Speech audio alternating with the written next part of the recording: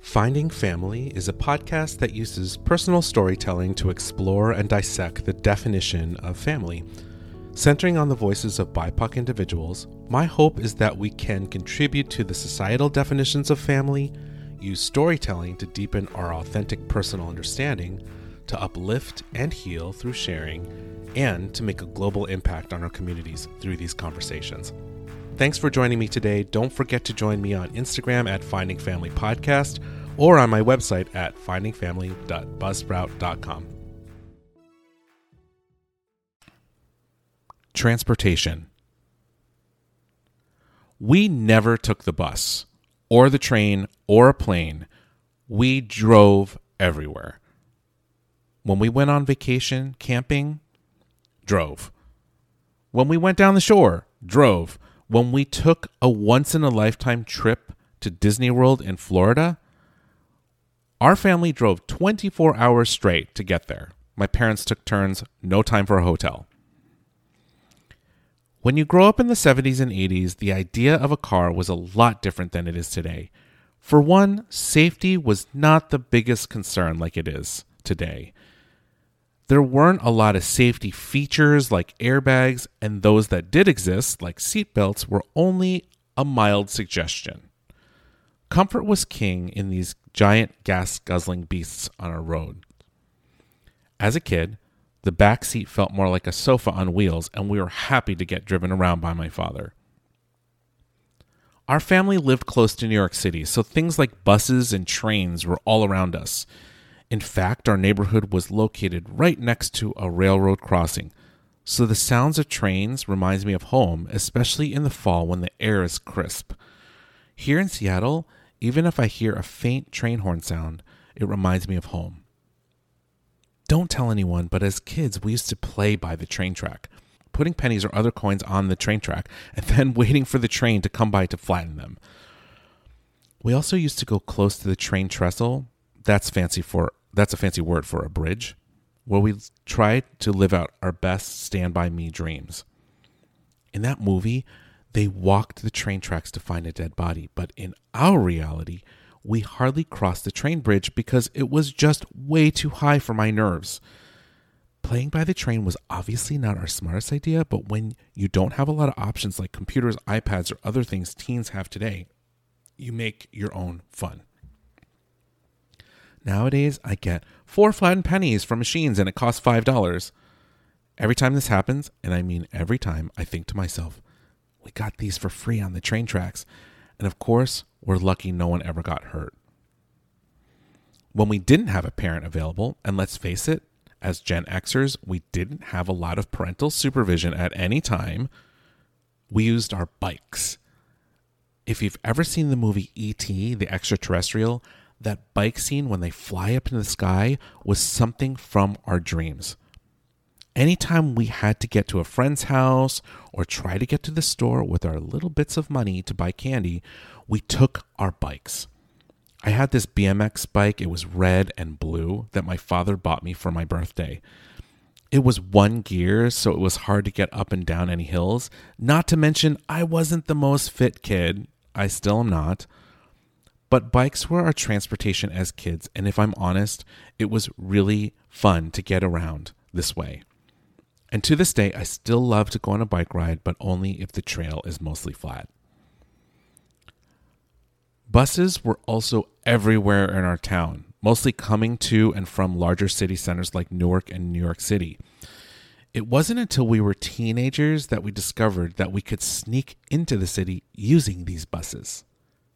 We'd scrounge around for enough change, sneak out of the house, take a bus to the Port Authority, walk around Times Square, and then come back. Our rebellions weren't that rebellious, but the bus allowed for a level of freedom that we desired as we lived in our teenage years. Even my mother later realized that driving into the city was too much and took to riding the bus to see friends.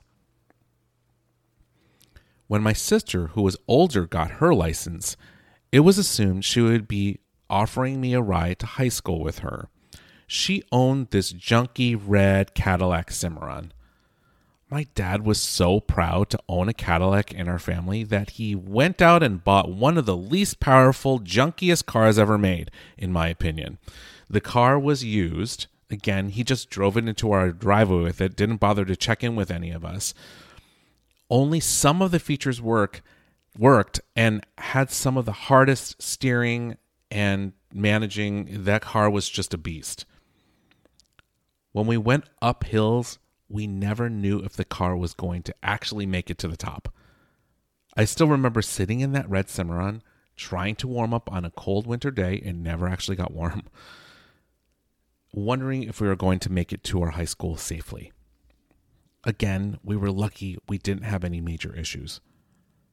I also have a lot of great memories in friends' cars, particularly a gray Chevette named Gus.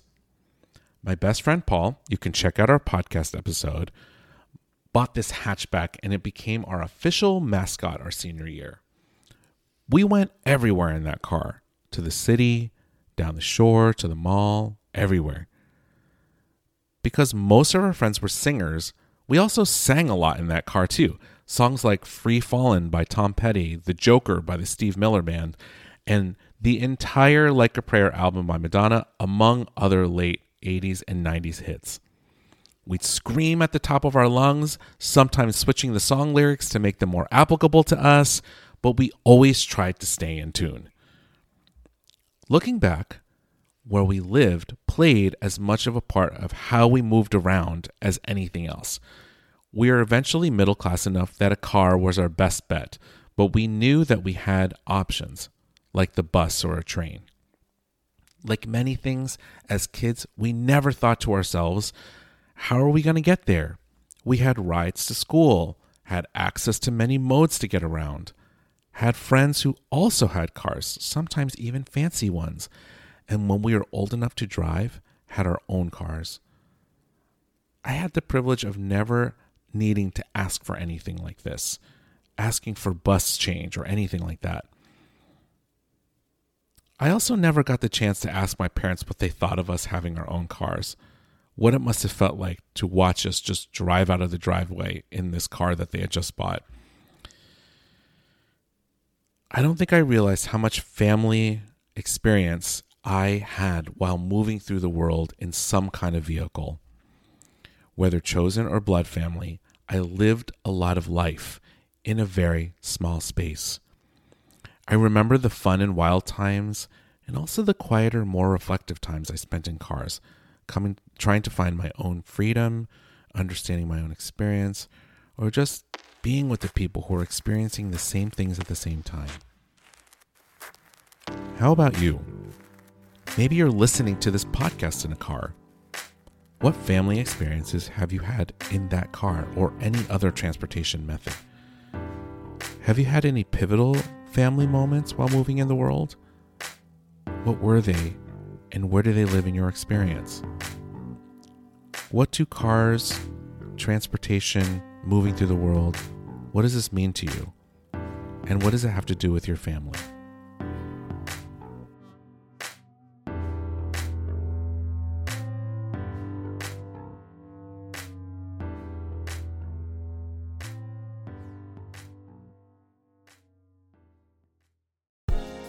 This episode was recorded, edited, and produced on Coast Salish land in Seattle, Washington. I want to take a moment to acknowledge the past, present, and future of these important Indigenous communities. Learn from our past, believe the truth, help where you can. You can learn more about Finding Family on my website at findingfamily.buzzsprout.com or on Instagram at Finding Family Podcast. I'm always looking for folks to interview, so if you're listening and you're interested, please email me at findingfamilypodcasts, that's with an S, @gmail.com, or DM me on Instagram. Music was composed, performed, and produced by Yung Garahi Guapo. Have a great rest of your day, and thanks for listening in.